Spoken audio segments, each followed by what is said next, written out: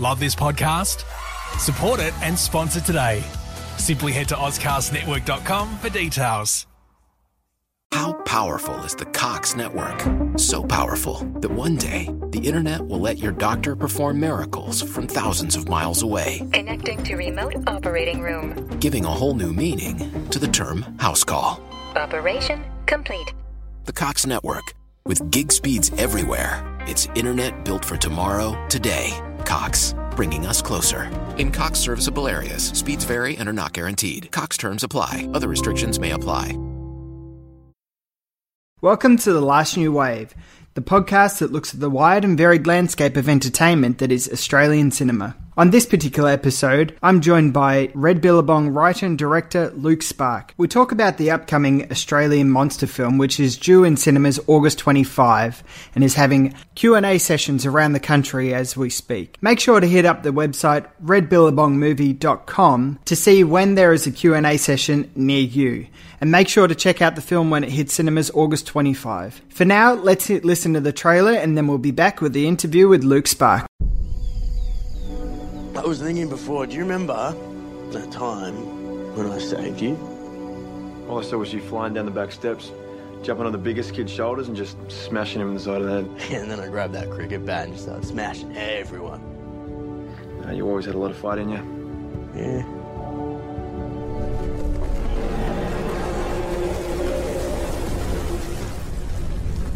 What was that?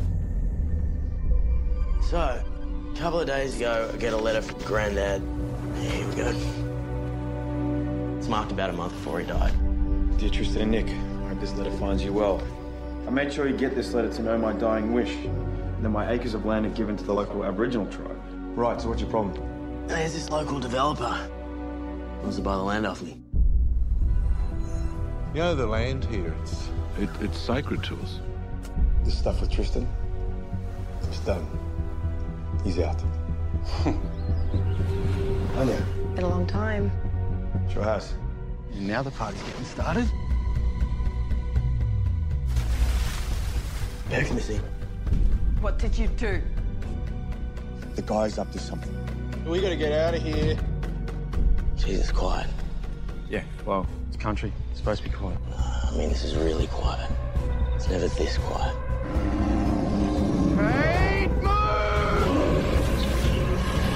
How would you boys like to be rich? So give you a job. This is it now. This is you. To the right! Why does Richards want the land? So we can what? Capture it, sell tickets? You expect me to believe this fantasy story that you... Not fantasy, miss, it's reality. Scuba. Girls, you're the bait. What's he down? Are you kidding me? I'm not leaving you like this. Please. Just go.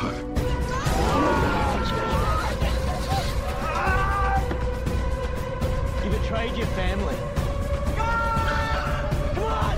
Come on, you can do it! Come on! Where's the final girl?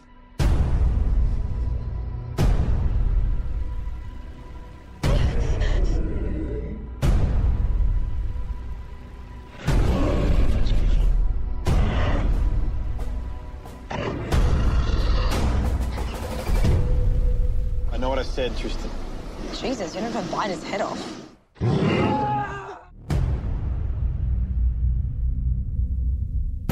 Welcome to The Last New Wave, and this time I'm joined by Luke Sparke, who's the director of the new Australian creature feature, Red Billabong. Welcome, Luke. Hello, welcome to everyone. Thanks for joining us again. I really appreciate it. So we'll start off with the main question. What is Red Billabong about? And can you tell the listeners a little bit about that they may not have gotten from the trailer, which is a really exciting trailer as well? It's hard. I've cut all the trailers for this movie personally myself. Not only because we're an independent film, but also because I love movie trailers, and I'm watching movie trailers like 24/7 all the time. So speaking of trailers, it's funny because like the trailers, like when people left the premiere, they were like, "Oh wow, the trailers didn't people think that the trailers give something away, but they don't in a way. Like, they give you just away enough of what I wanted to tell, but people walked out going, that's a different movie than what I thought, in a good way, not in a bad way.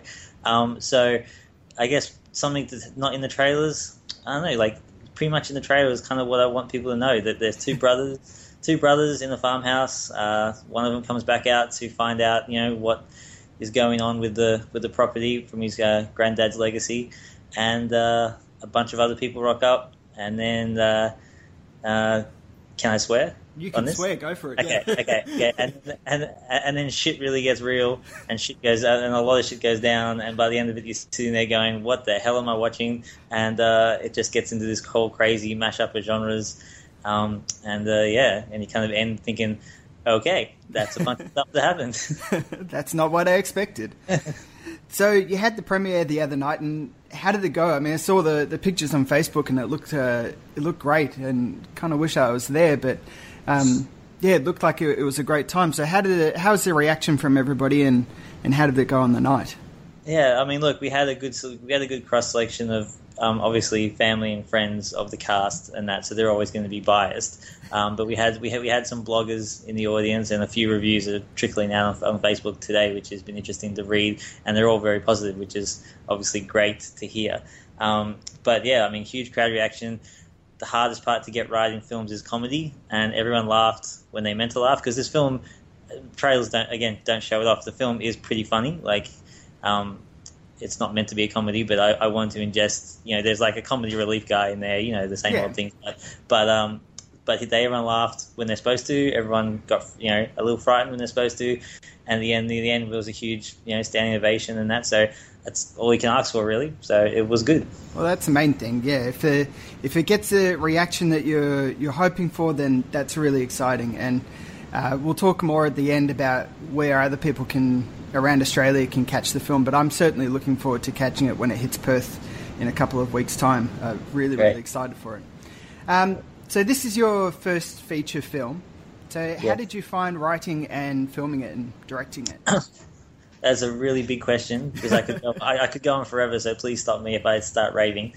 Look, I started writing this back in 2007 when I was working on other shows behind the scenes, doing costume props, and that's my background. I always worked in the film industry behind the scenes. I've always wanted to be a director and a writer, so I took being on film sets as one big apprenticeship and watched and learned everything I possibly could. So I started writing it back then, and then walked away, came back, walked away. Things change, genres change, audience expectations of cinema changes. So it was just doodling here and there when I could.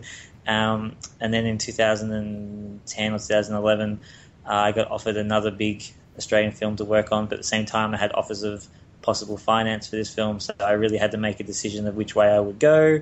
I obviously went this way, and I had to back myself the rest of the way. So writing it was obviously interesting in that respect. And then I put my head down, tail up, and just wrote it. And I wrote it in a way, like, there's the sort of two trains of thought with script writing. You sort of know where you're going and in the end of the film, and structure it so your characters end up where you want them to end up, or you just write and find out kind of as you go what happens, even in your own head. And that's the way I wrote Red Billabong. So it was very exciting to sit down and not really know where it's going to end up. I kind of had an idea, but throughout the film I just keep throwing these spanners of, and now we're going to turn left, and then we're going to turn right, and instead of just going all over the place. So that was fun. Filming it was a whole different story. It was, an independent film, completely 100% independent, no support from anyone. I financed it all myself through family, friends, private investors. So that was obviously a huge burden on my shoulders to do all that and write and direct it. But at the same time, being on set and having for myself 100% complete control was kind of scary, but also obviously a lot more validifying, because I could just make a decision on the day, and there's no one behind me, no studio, no government body to say no, that's not how you do things. So I just sort of made it up as I went along. So people like the comedy relief. Ben Chisholm in the film, Tim Pocock. A lot of that was us workshopping it, like before shooting and also on the set. Just taking actors aside and saying, "Hey, why don't you say this next time and see what the other cast come back with?" So luckily, the cast were really on top of things and really knew the character and liked to ad-lib. So I was able to inject a whole lot of improv in the film, which is really fun. That's good, yeah. And it also, I guess, being the writer and director and, having the financing for, self-finance, I guess, is both freeing and difficult in a way because, as you were saying, you get to make decisions on the day as to what you want to change up a little bit, which is, I can imagine, would be quite good as a writer-director to be able to do. Yep. You, with the monster design, we'll touch on that for a moment. This is a completely CGI monster. So what led you down that path of deciding to film a completely CGI visual effects monster that wasn't there on the day? That's a big thing. Yeah. It sounds really good in theory when I sit back and say, I'm going to do it all CGI. And then I walked into the post-production house and they're like, yeah, this is really cool, and had a really good meeting. And then they said, and here's the bill. And I was like, oh my God, that's a lot of money. But look, some parts we built practically. I'm a huge fan of practical effects. I mean, the whole film is basically like a love letter, not to only like Australia and Australian films, but a love letter to my favorite films, which are like 80s and 90s, action films. So, Aliens and that, like, I love the whole practical effects, but for what I wanted this guy to do, it just wasn't possible. Yeah. And when you see the film, you'll understand. So we built as much as we can, which kind of wasn't much, but it still was okay. And even then, I had to go back and sort of, unfortunately, redo a few of those practical effects as CG effects, because if you're going to go practical, you kind of want to go and get like the Stan Winston people, because they're like amazing. Yeah. And for our budget, we didn't have the Stan. We had some really talented people here in Australia doing it for what they could do. So when we got once it was finished, I was like, oh, that's just not working. So we have to go and replace that with a VFX shot. So that's why it's taken so long to get the VFX right. And even now, they're still frantically trying to take on a few notes that I gave them after the premiere. So they're still going right up until release. But independent film, what are you going to do? Yeah. So it was a big discussion of how to do it. We had the VFX guys punch out like 100 different. I gave them my original sketch, and then they punched out like 100 different sketches, all these different looking things. And then on the wall, and then I sort of picked 10 of them, and then they sort of I said I like the head, I like the arms, I like the feet, I like the whatever. So then they combined it all together and then started doing it. So I'm a really collaborative sort of person, so I let everyone sort of have their say, and you have to with artists, because I'm an artist myself and I know how it feels when someone says you must do it this way, and you sort of get all cramped up. So I let them go, and then they kept giving me sketches and designs and tweaking them, and then they sent me through 2 final ones, and then I picked the one we went with. So I mean, I'm a huge fan, I said, of 80s movie Star Wars. So to do my own movie and picking all these visual effect monsters and that, it was awesome. Like it was daunting having these people around, paying them myself. But in my mind, every day I was like, this is awesome. Well, the shots that I've seen of the monster so far, it looks really great, and I really can't wait to see it in the actual film, because the thing is, in Australia, there's so few monster films, and I did wonder, like when I saw this film get announced, and I was like, wow, this has a monster in it. This is exciting. What inspired you to tell a monster film in Australia, besides the fact of course, the inspiration of the 80s and 90s films? Yeah, I mean, touching quickly again on the trailer, a lot of people have been saying, you shouldn't have shown the monster in the trailer, you shouldn't have shown the monster in the trailer. And because I love trailers, and I love things like The Force Awakens, how they didn't reveal anything really at all before we walked in.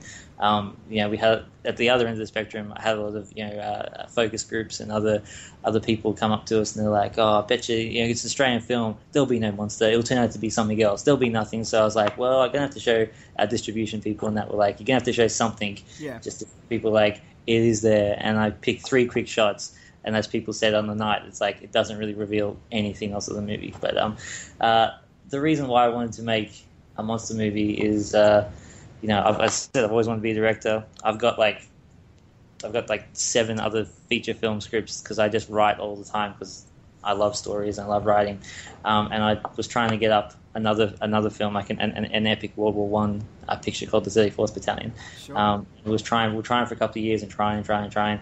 Being a first-time feature film director isn't an easy thing to convince people to do. So I sort of had to say, you know what, I'll come back to this because that story needs to be told. But I had this other script, this little one that I had like written halfway through in 2007, and I pulled that back out and I said, well, this feels achievable. This feels like we could get the money and do this ourselves.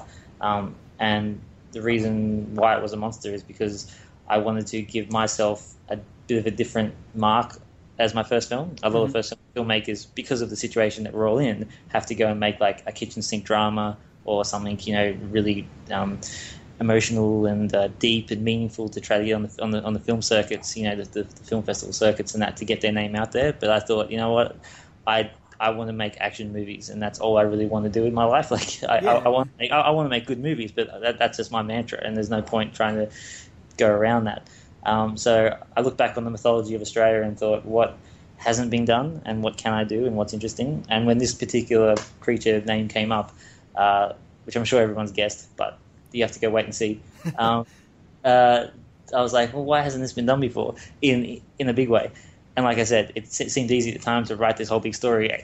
And the original script was like 200 pages, so I had to like cut a whole lot out. So I've got ideas for, if this film goes well, future chapters.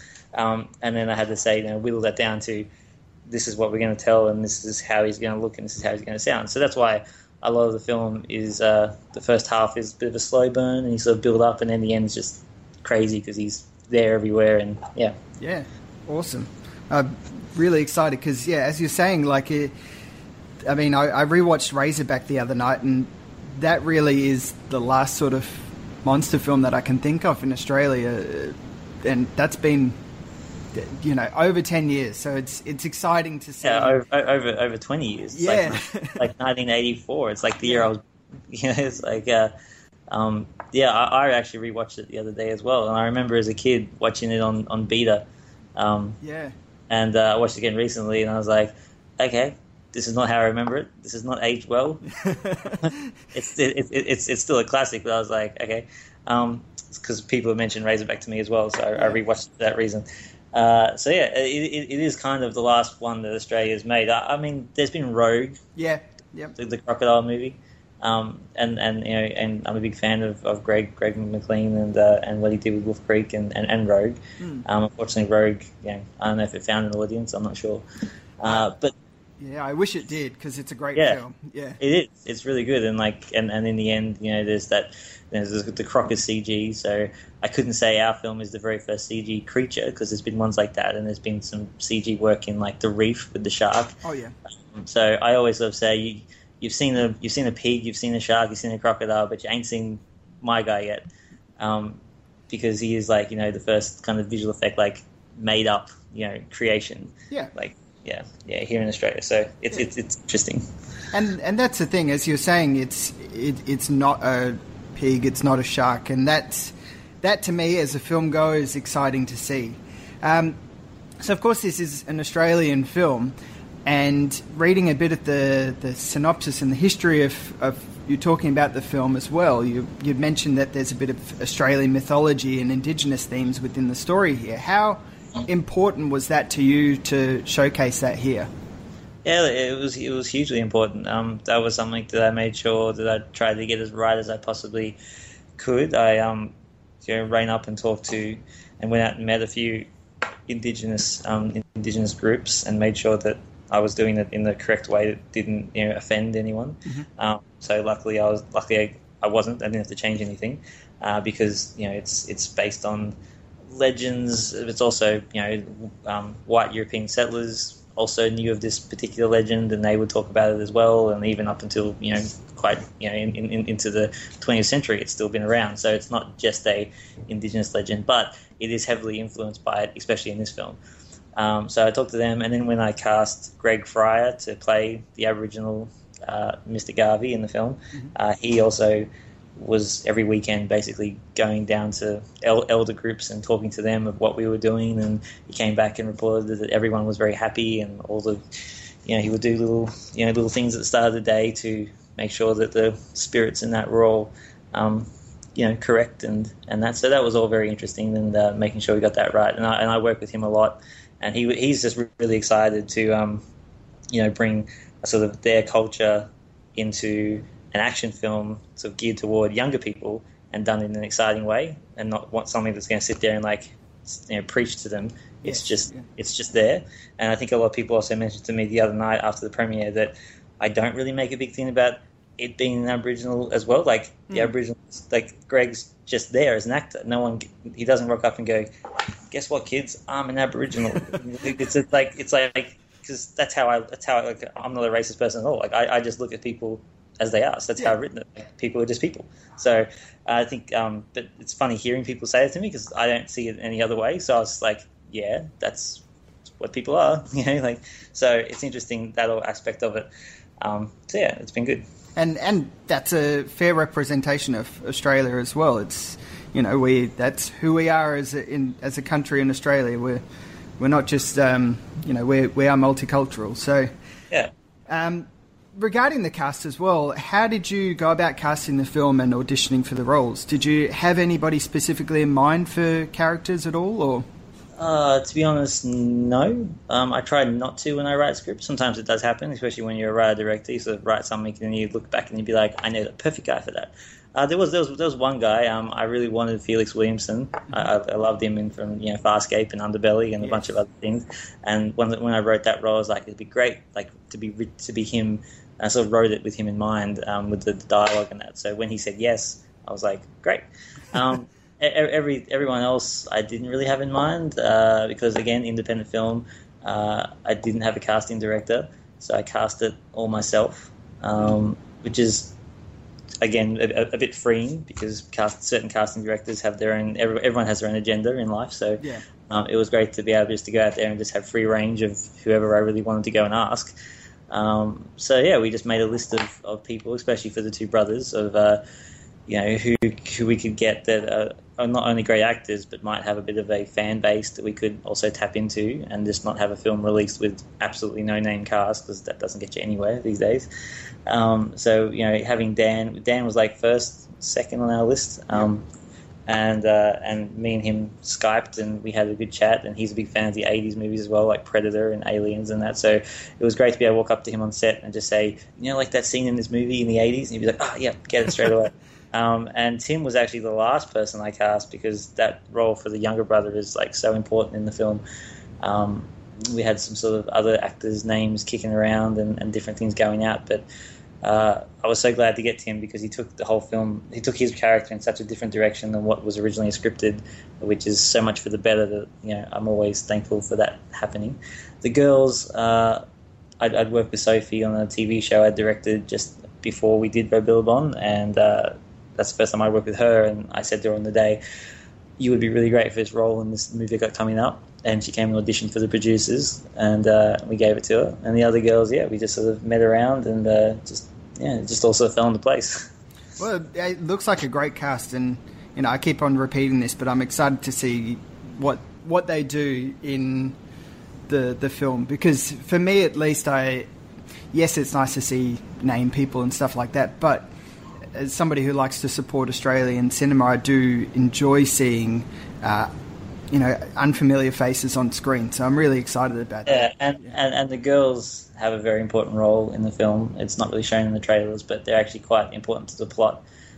So they're not just there to be token hotties or anything else. They definitely have a whole thing throughout the film that drives it. And I mean, as I said before, there's a few themes in the film. There's the indigenous aspect, the mythology, and then you've got the sort of family with the brothers and the sort of sins of the father and sins of the grandfather, and all the sort of the legacy of the family that can roll over from generation to generation. You've got the comic relief in BJ, who's played by Ben Chisholm, who's just a douchebag that treats women terribly, and the sort of what happens to him at the end of the film is kind of all these different themes that are going on, but nothing really in your face, because I wanted to make it like a 90s film like Independence Day or Predator and Aliens, where everyone has an arc, everyone has a little moment, and it's just kind of like the big expanded cast, like the old 70s earthquake movies where there's lots of cast, everyone has a moment,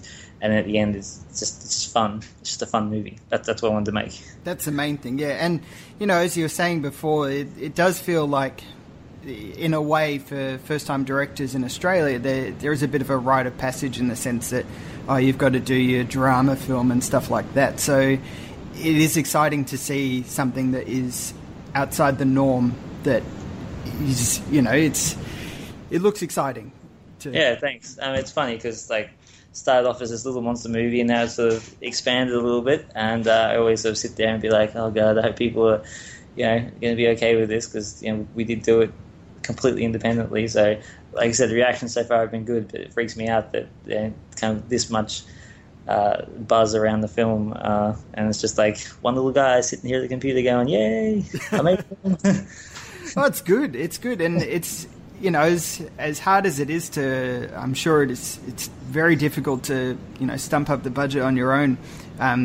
It is great to see that, with the support of the internet, I guess is the best way of putting it, that, it's easier to get films aware, audiences aware of your films in a way.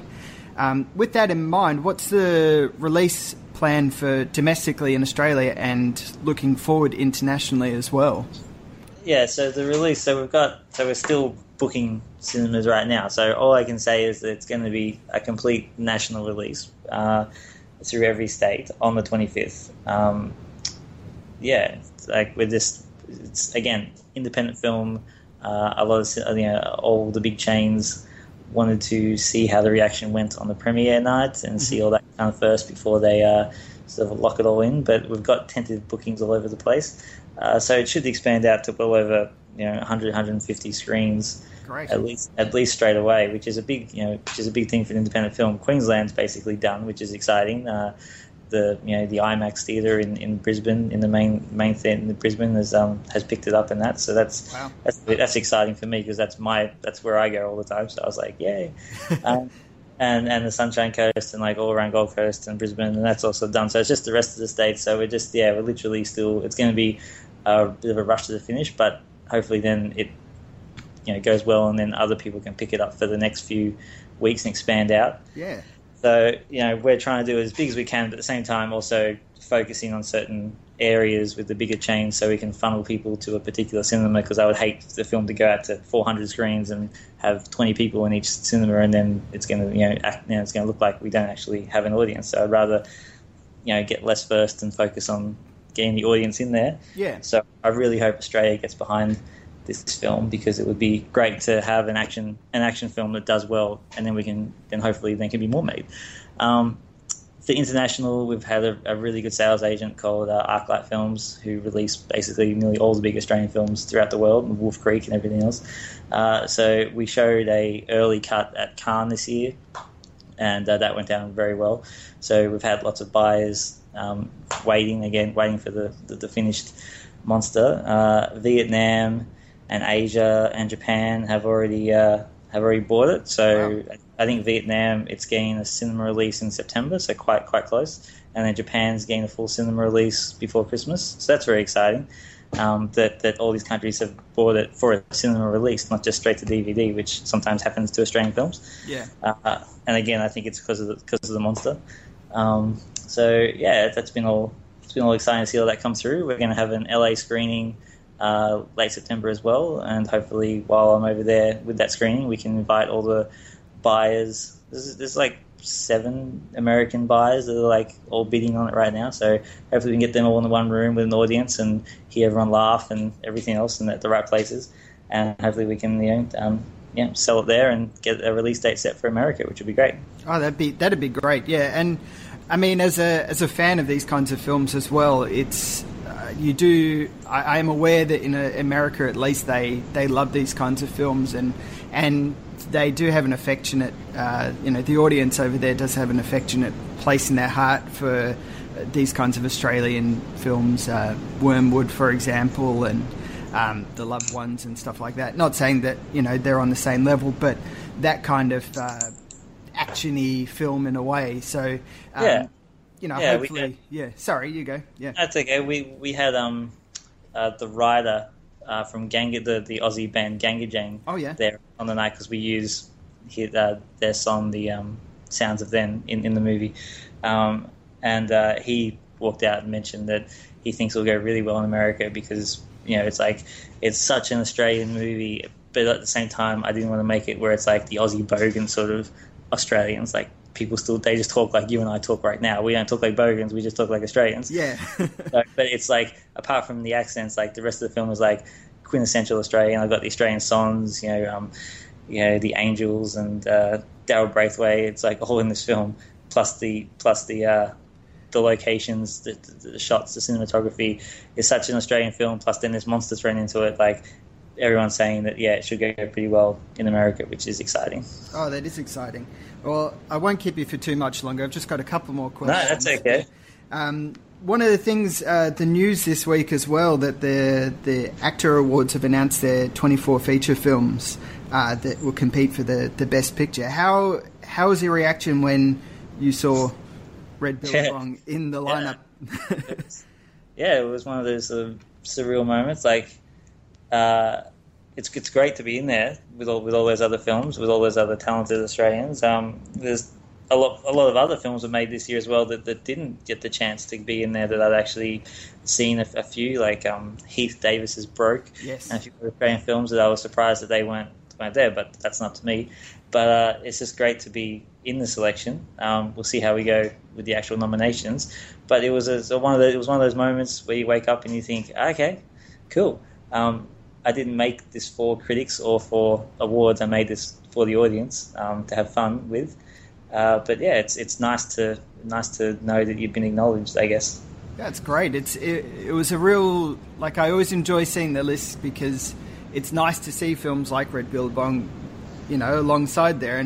And I guess in Australia, at least, we're possibly might be because of how the amount of films that we do make, but the genre pictures do tend to get a little bit more well received in a way than internationally, awards wise, I guess is the way of putting it. So yeah. And we've got some great technicians on this film that deserve to be nominated, like the sound guys. The sound is amazing. We had some guys who came over from Mad Max Fury Road as well to help out with Foley and everything else. So the sound is amazing. So I'd love to see guys like that. Who there's not, as I said, there's not many other action films up for awards. You got the Rimwood guys and then Gods of Egypt and Hacksaw Ridge for some reason. I won't get into that.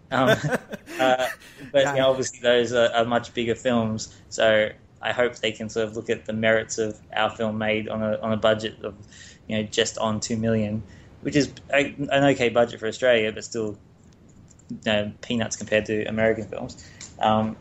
So I'm hoping they can look at the merits of what we've created, on a 5-week shoot on a very shoestring budget for this sort of film. So I hope that the technicians of our film get recognised. Yeah, I agree.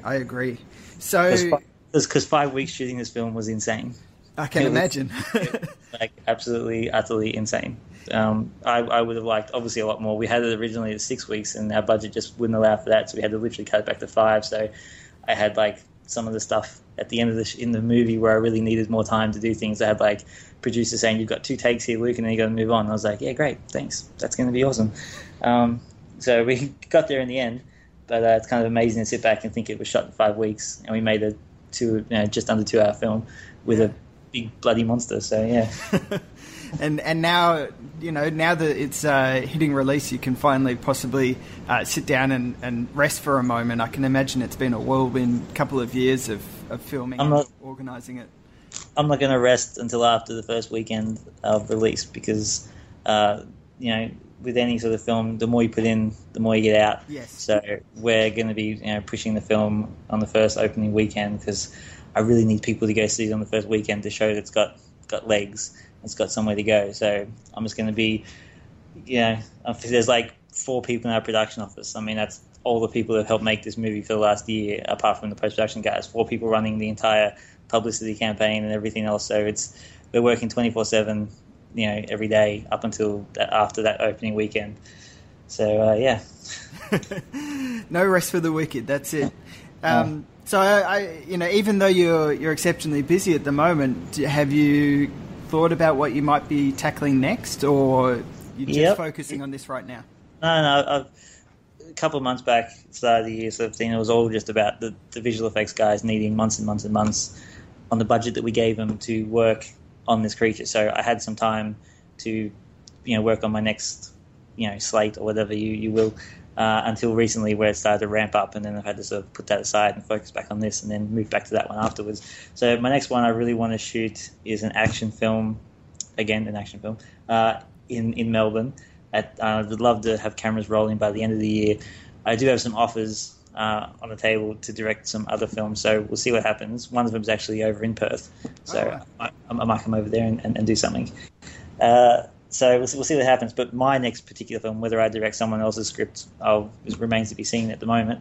But my next film, I really want it to be an action thriller, sort of in the vein of Taken, with Liam Neeson. So it's that sort of thing. And at the end of that movie, there's a whole huge action piece, which I won't get into. But yeah, I just keep writing these big pieces, and everyone's like, "Luke, stop it, too expensive." No, don't stop it at all.